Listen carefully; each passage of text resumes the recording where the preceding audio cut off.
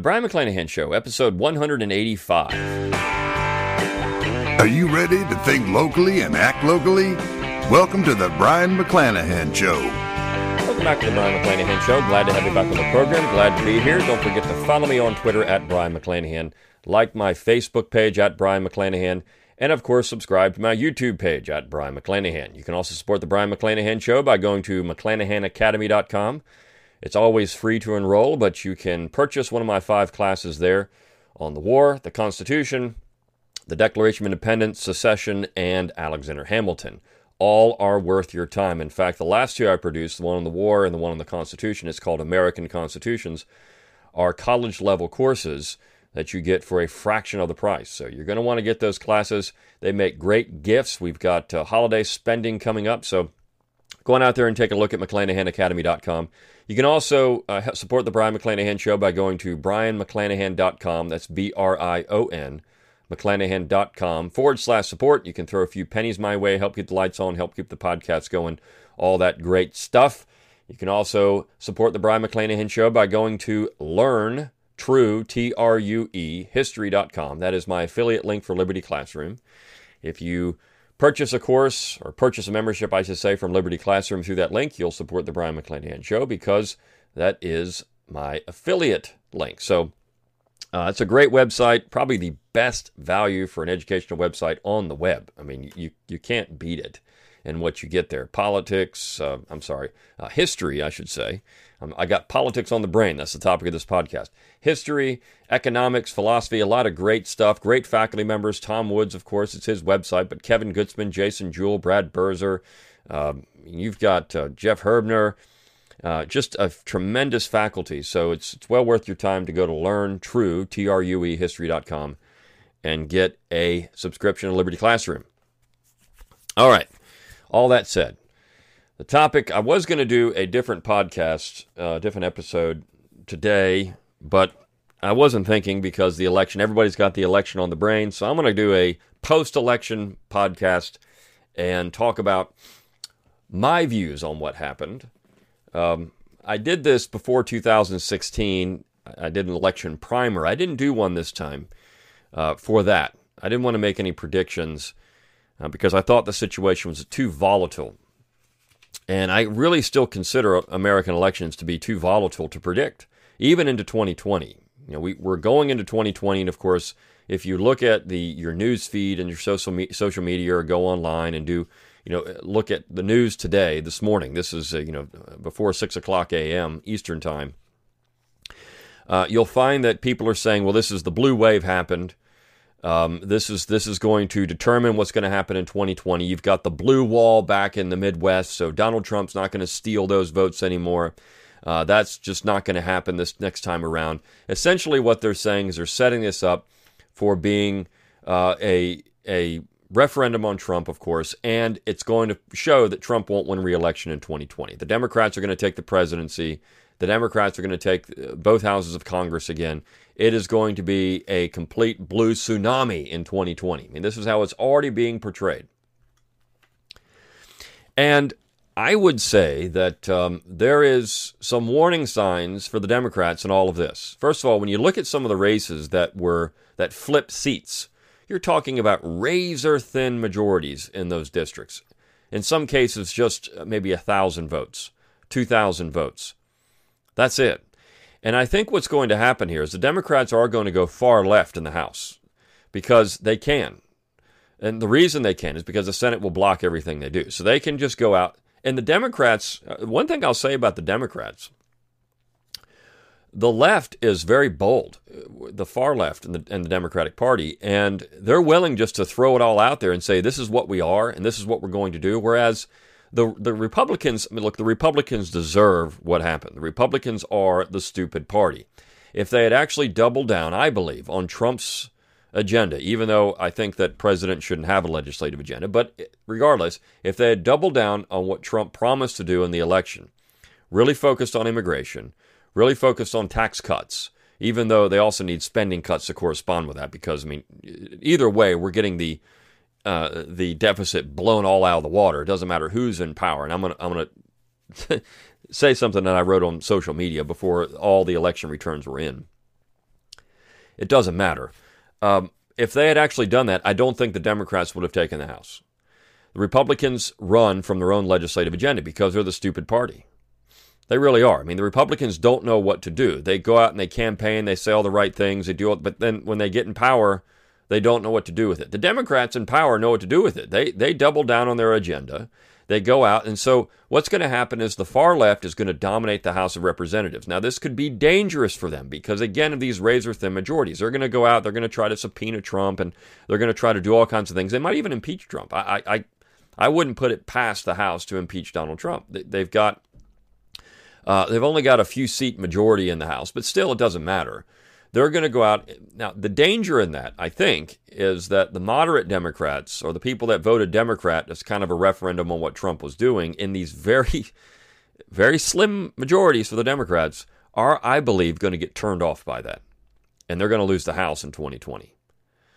I just think it's going to happen. The other thing, of course, the only thing that could change this, there are warning signs that the U.S. economy is going to go into a major recession. Particularly if Trump has his way and the Fed goes back to putting interest rates at zero, and the idea to create another bubble. If that happens, if another bubble is created and it doesn't burst before 2020, then perhaps Trump could run on a great economy. But regardless, the economy is going to doom the Republicans ultimately. I think at some point the Democrats are going to use that to their advantage and say, look, here it is. That's the only thing that I believe would save the Democrats in 2020 is if the economy tanks somehow in the next 2 years. And the Democrats can say, well, there you go. If you give us the power, then that won't happen. So I believe that it's going to be an ultimate disaster for the Democrats in 2020 for winning the House because they're going to go far left. The Senate's going to block everything they're doing. And you're not going to see a blue tsunami in 2020. In fact, you're going to see a resurgence of the right. I think this is going to energize the right in certain areas, and perhaps you're going to get another burst of people saying, we need candidates who are actually going to stand up to the Democrats. We need candidates who are not going to follow a Democrat agenda. Paul Ryan's out. You're going to have these moderates that were problematic the entire time. The never-Trumpers, all these people. And I think there's going to be a backlash against them, too. The Senate is actually the important part in all of this because, again, the House can do whatever it wants. We're going to see complete gridlock, which is fantastic, ultimately. I mean, we don't want the Congress passing all these stupid bills that are just worthless. So we're going to see a lot of deadlock. In fact, we're going to see probably a lot of spending bills that are temporary spending bills, for a few months, and then we'll have something else. And we won't see a budget. I think in the next 2 years, we won't see a comprehensive budget passed by the Congress. Now, what is going to happen? We have the lame duck Congress. I think you could see a burst of energy for the Republicans there, and they're going to try to do a lot of things to get certain legislative items enacted, so that when the Democrats come in, they're going to try to undo them. They won't be able to, at least for 2 years. I think you're going to see that. Perhaps if the Republicans were smart, this is what they would do. They would just go in and say, well, they're going to double down their agenda. They're going to pass everything they can. It'll be like 1800 with John Adams and the Federalists and the Jeffersonians are coming in, and that would be the wise thing for the Republicans to do. I don't think they're going to do it because they're not that smart, but that would be the wise thing for them to do. And, of course, control of the Senate is essential because at this point, there could potentially be 2 more Supreme Court appointees in the next 2 years, depending on what happens with age and health for the members of the Supreme Court. We do have elderly members on the Supreme Court. We've got 2 that are considered leftists, but nobody really is a spring chicken on that course. Anything can happen on that court. Anything can happen. And you're going to see, of course, Trump try to put his stamp on the rest of the federal court system, which is also important in what we've decided we're going to do in American politics, which is have government by judiciary. So all of that is very important. Now, I wrote on social media before the election. Maybe you follow me on social media. If you don't, you should. Follow me on Twitter, like me on Facebook. But I wrote on social media just before all the madness started, but I said, Quote, America, on election day, the choice is clear. Do you want a big government beholden to progressive special interest groups dedicated to both economic and cultural Marxism, or a big government dedicated to Lincolnian nationalism and centralization? Vote big government, because that's essentially what you got yesterday. You got big government. Doesn't matter which party is going to win, the stupid party or the cultural Marxist party. And Tom Woods sent out an email late last night saying, I think a lot of people voted Republican not because they deserve it, but because they wanted to give a big middle finger to the cultural Marxists. This is true. I mean, I think people were interested in that. They're scared of the cultural Marxists and what they're going to do and the insanity of these people. And there's no doubt about it. They are insane. But on the other hand, you vote Republican and you just get softer cultural Marxism. It's just the softer side of cultural Marxism. It's just the softer side of economic Marxism. It's just Lincolnian nationalism. You get bigger and bigger government. You get a government that is not fully responsive to, I believe, what people really want. Now, so I'm going to turn my attention away from national politics because it doesn't matter who you vote for, you get big government. But I want to focus on the states. I think this was much more interesting and much more important. If you want to talk about a blue wave, there were some rumblings and some things that came out of these states that there was a reaction to the Republican control of the state legislatures. Now, I think some of this was simply a trickle-down effect from people voting in the federal elections, and they just voted straight Democrat or straight Republican, whatever the case may be. And so you had a residual effect in the state governor races and, of course, state legislative races. But that said, I think it's important to understand some of these state elections, because again, this is think locally, act locally. I don't want to focus on all this, all the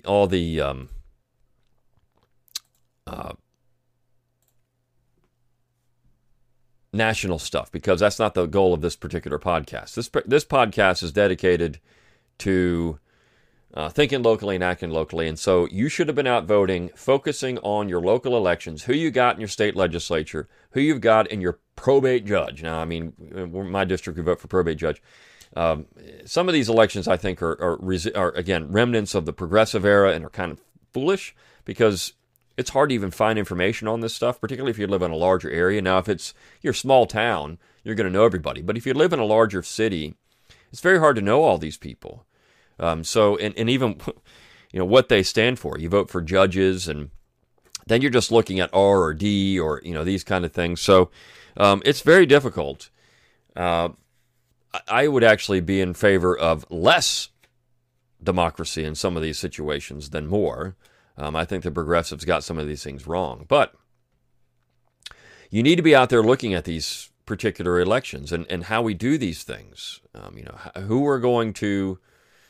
Who's going to control your state legislature? Who's going to control your city council? Who's going to control your county council?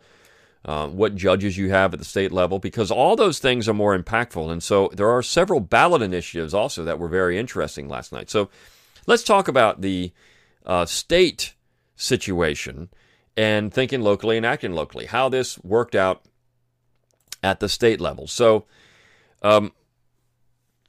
was there a blue wave at the state level?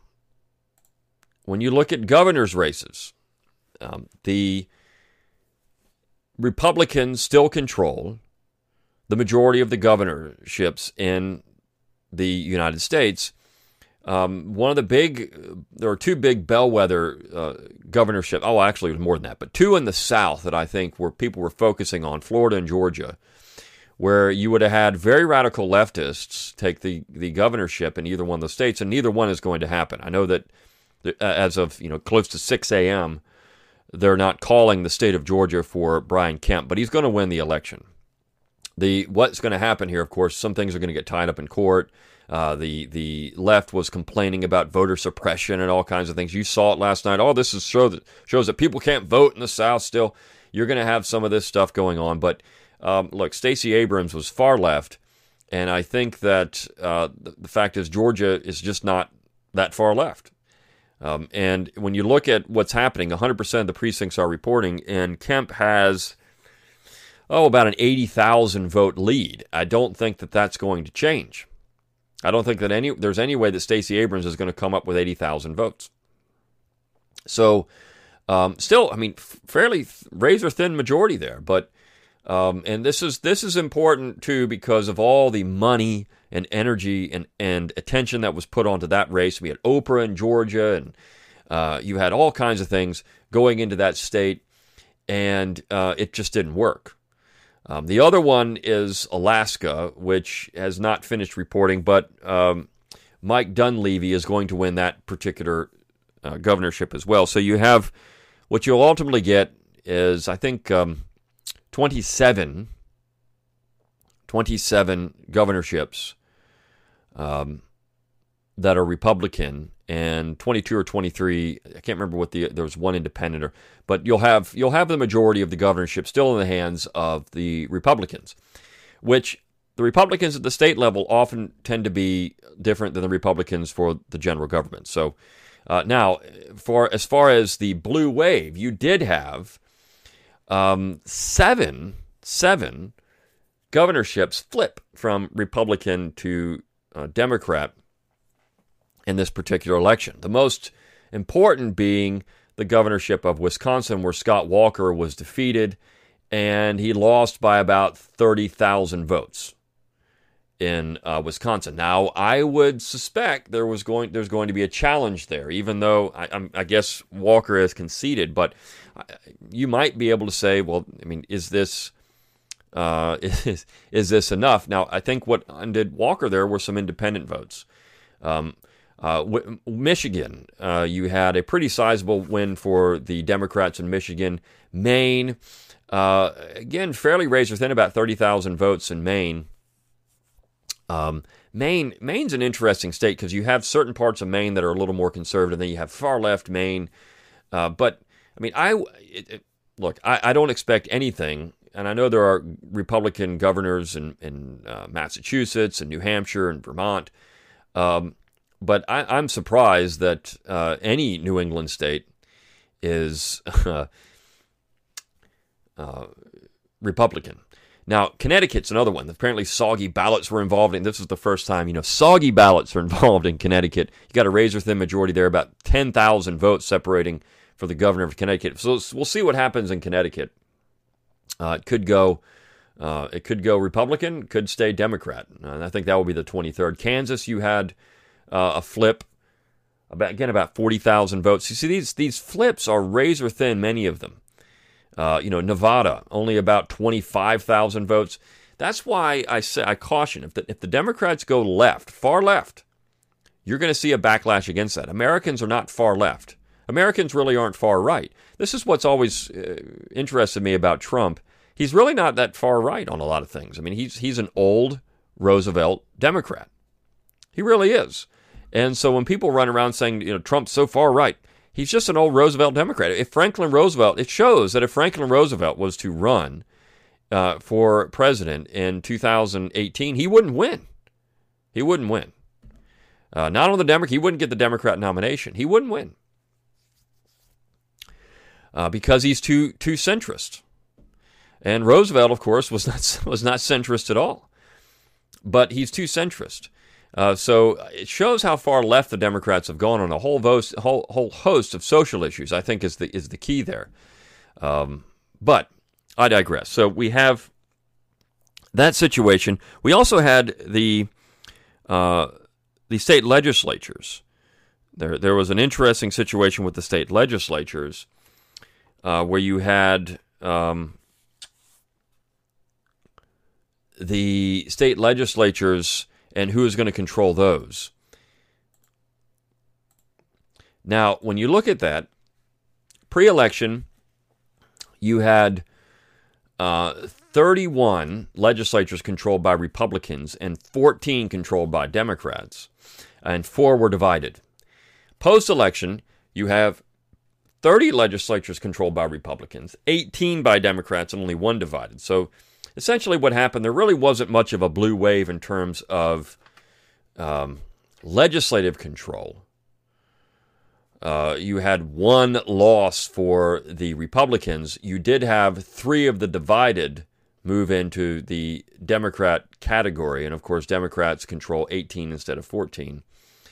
And then Nebraska is nonpartisan. It's a unicameral legislature, so that never counts. But you did have it's not really much of a blue wave here. It's just you had some of the division go away. Now, in terms of state control, you had 25 states controlled by Republicans before the election, 21 after the election, 8 Democrats before the election, 13 after the election, and still 13 are divided. So there were 5 states that moved into the Democrat control post-election. So was that really a blue wave? I don't think so. I don't consider this a wave, though I do think, again, that there was some trickle-down effect here when it came to these state elections. And this is, again, where the rubber meets the road. This is the real juice when it comes to American politics.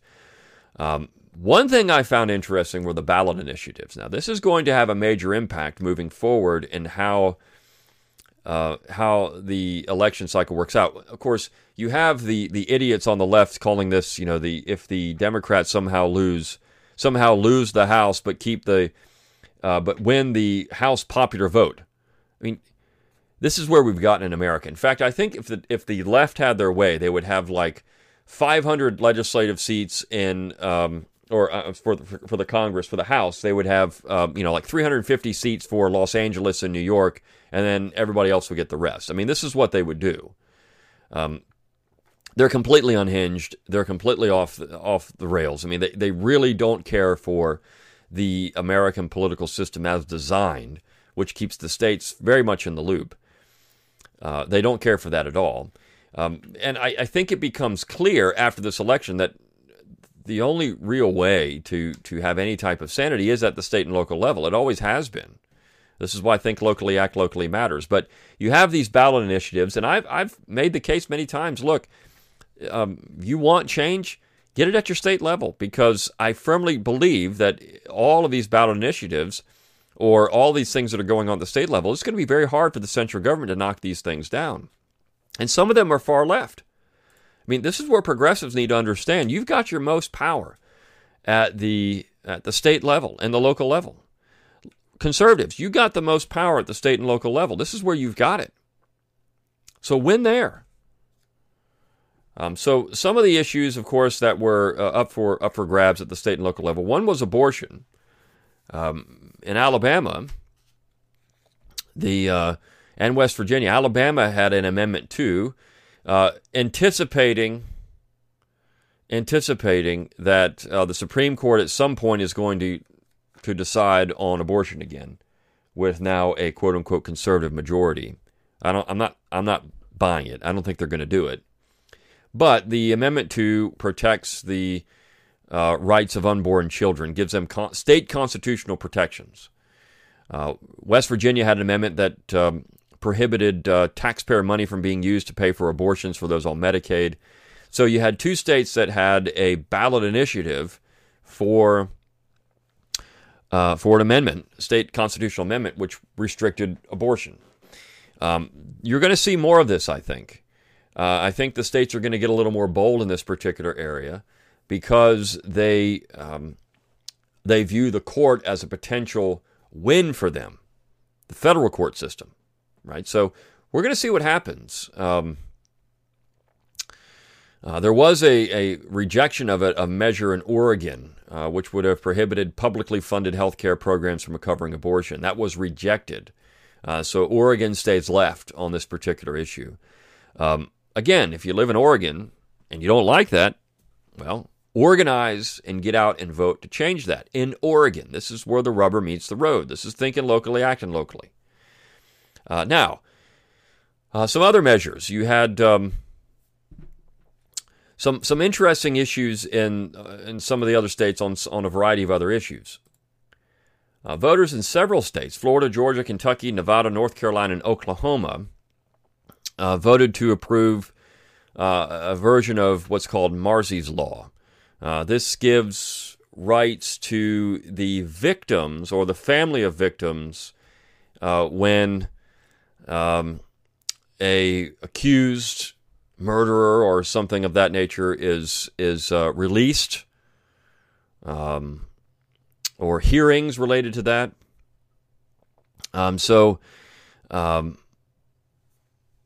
This would allow victims or the families of victims to have some type of recourse in criminal law, which is interesting because the story is that in California you had this woman who was killed by an ex-boyfriend, and so that the parents walked into a store and there's the accused right there, and they didn't even know this guy was out on bail. So essentially, what happens is they immediately launched an effort to have it to where if these people get released, they're released. Now, the ACLU is opposed to this because it undermines in their mind, it undermines the guilty. It undermines the proof of innocence. You're guilty until you can prove yourself innocent. They say this flips that on its head. So now you have these accused and they're harassed and other things, and they haven't been found guilty of anything. So this is it's an interesting question. One that, of course, in the South, where you have a much more, and if you look at the states that approved it, a much more law and order situation. I mean, the South, if you look at election maps, this is something that Southerners would be fully in line with, I think, in supporting something like Marsy's Law, even though it's coming from California, but fully supporting something like this. Also, what's interesting is Washington State actually had a ballot initiative which would change how police officers can use deadly force. And it makes it much easier to prosecute officers for using deadly force.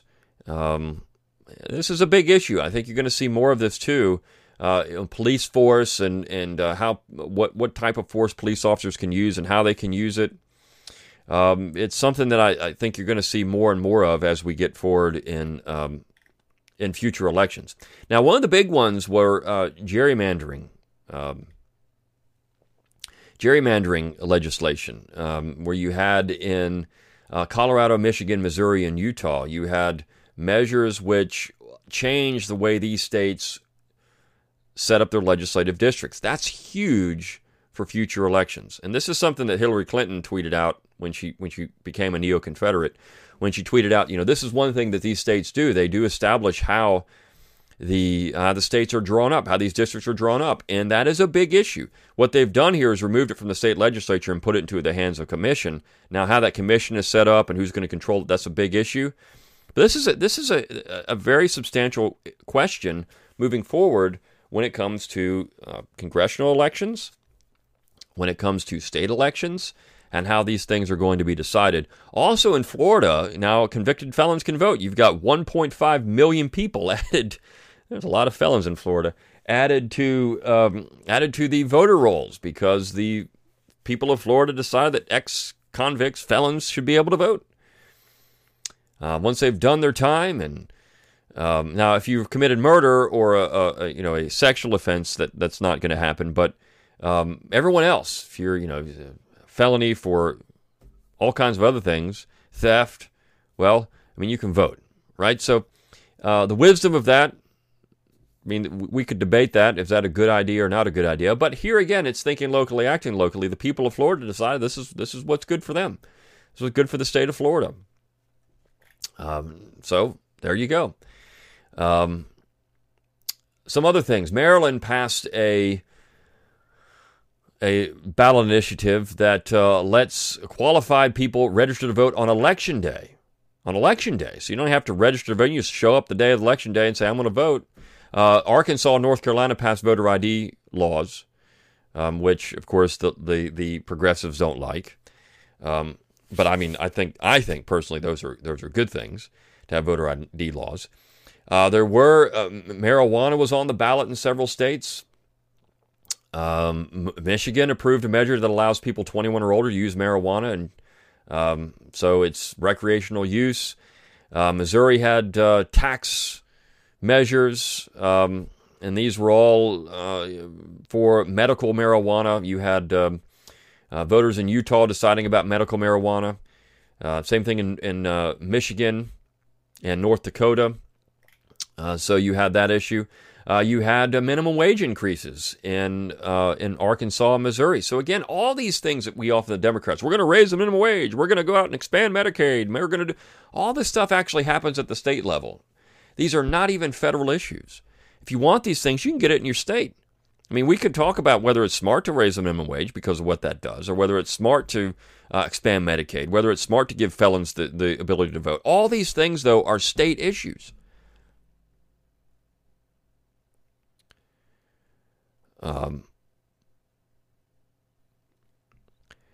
Voters in Nebraska, Utah, and Idaho allowed the expansion of Medicaid under the Affordable Care Act. And that would be basically for people who are in poverty. But that's, again, it's expanding Medicaid. You also had initiatives in Montana and Utah to have a tax increase on tobacco, a sales tax increase, to provide for this expanded Medicaid coverage. So you have that. I mean, these are all the ultimate thing here. Also, one thing I found interesting in Florida, there was an amendment which restricted racing and betting on greyhounds and other dogs in Florida. Greyhound tracks, which are, I mean, they're if you're an animal rights person, you know, greyhound racing is pretty brutal. But this is important because you see a reflection in these states on the political culture of the people there, and isn't that what we really want? Don't we really want a state, a government that's responsive, if to the political culture of the people there? I mean, we can again, if you're a libertarian, you can say, "Yeah, I want that. I don't want a government doing anything." If you're a conservative, you can say, "Well, I want the government reflecting my political culture." Leftist, a progressive, I want the government reflecting my political culture. So you have the states being more responsive in this way to any of these issues than the general government ever will or should be. So if you talk about a blue wave, I don't think you really saw it. You saw a ripple. There was certainly a backlash, but again, razor-thin majorities for the general government. The state governments, in some cases here, very slim majorities, and I think that depending on what the Democrats do, if they go far left, you're going to see a reaction to that. This is what Trump was in 2016. You're going to see a reaction to it. Certainly, and maybe people have. I think what's happened is people have bought somehow the press that are saying Trump is this, and this, which there's no evidence that he is any of these things or claiming that he is. But certainly, people have bought into that because they get to consume their media, and they really don't think about these things other than just what they see on TV or hear on the radio or get on their social media feeds. This is what they live in. They live in echo chambers and bubbles, and so these are the things they get. And they firmly believe, and I heard somebody on mainstream radio programs say that MSNBC and CNN, these are moderate news sources. They're moderate news sources. I mean, I think Americans generally agree with that they're moderate news sources. ABC or NBC or CBS, they're moderate news sources. They're not. I mean, they're leftist news sources, and so they think because they're somehow moderate, that's the mainstream. And so this is what they believe. And if those news sources run stories talking about negative stories about Trump, they start believing these things, that Trump says all these nasty things, Trump does this, Trump does that. And then maybe their co-workers or their friends start saying these things. And so this is how politics steamroll over time. A couple other things that, Alabama approved a ballot initiative that over 70%, that would allow for the Ten Commandments to be displayed on state and public property, including schools. But they're not going to allow the public, they're not going to allow the state to defend any of these monuments. So if somebody sues, you're not going to use state money to defend it. This goes back to Roy Moore and having a public display of the Ten Commandments in the Alabama Supreme Court, which was removed. Somebody sued, and of course it was removed. Then you had, but here the 70% of the people in Alabama think this is a wise thing to do. It reflects the political culture of the state of Alabama. I mean, that's if you live in that state, that's what you like. I mean, 30% of the people are against it, but 70% of the people are for it. And so should we not have states that are reflective of the political culture of the state? Also, California upheld gas taxes to pay for roads and other things. So you want to pay a lot for gas, just going out to California, and you can get gouged at the gas pump even more. And then the people approved it. So if the people want that tax, have at it. I mean, they've got the tax. But all this, again, is tied in with this think locally, act locally. How these things work out, how we view politics, the general government. Look, it doesn't really matter there. There's still a razor-thin difference between the two parties. The Republicans are the stupid party. If they had done things properly, they never would have lost the Congress to begin with. The Democrats are going to go left because they know how to govern. They know how to abuse the other side, which is what they're going to do. It's going to be chaos, I think, and I think Americans they're not going to stand for it. We'll see how the Democrats decide to play this up and how they decide to react to it. If they go in and start abusing, I think Americans will not stand for that kind of divisiveness, because really the Democrats are the divisive group more than anything else. I mean, you look at identity politics and all the things they do, that's really divisive.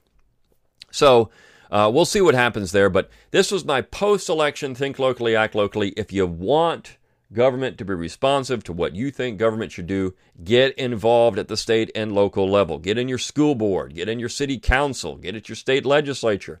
Do these things because, again, this is really where it doesn't matter what happens in D.C. The states have tremendous amount of power, and they need to exercise that power in resisting unconstitutional action by the general government, whether it's left or right. This is what the states need to be doing. And so that is my takeaway from the 2018 election fiasco. I'll see you next time on The Brian McClanahan Show.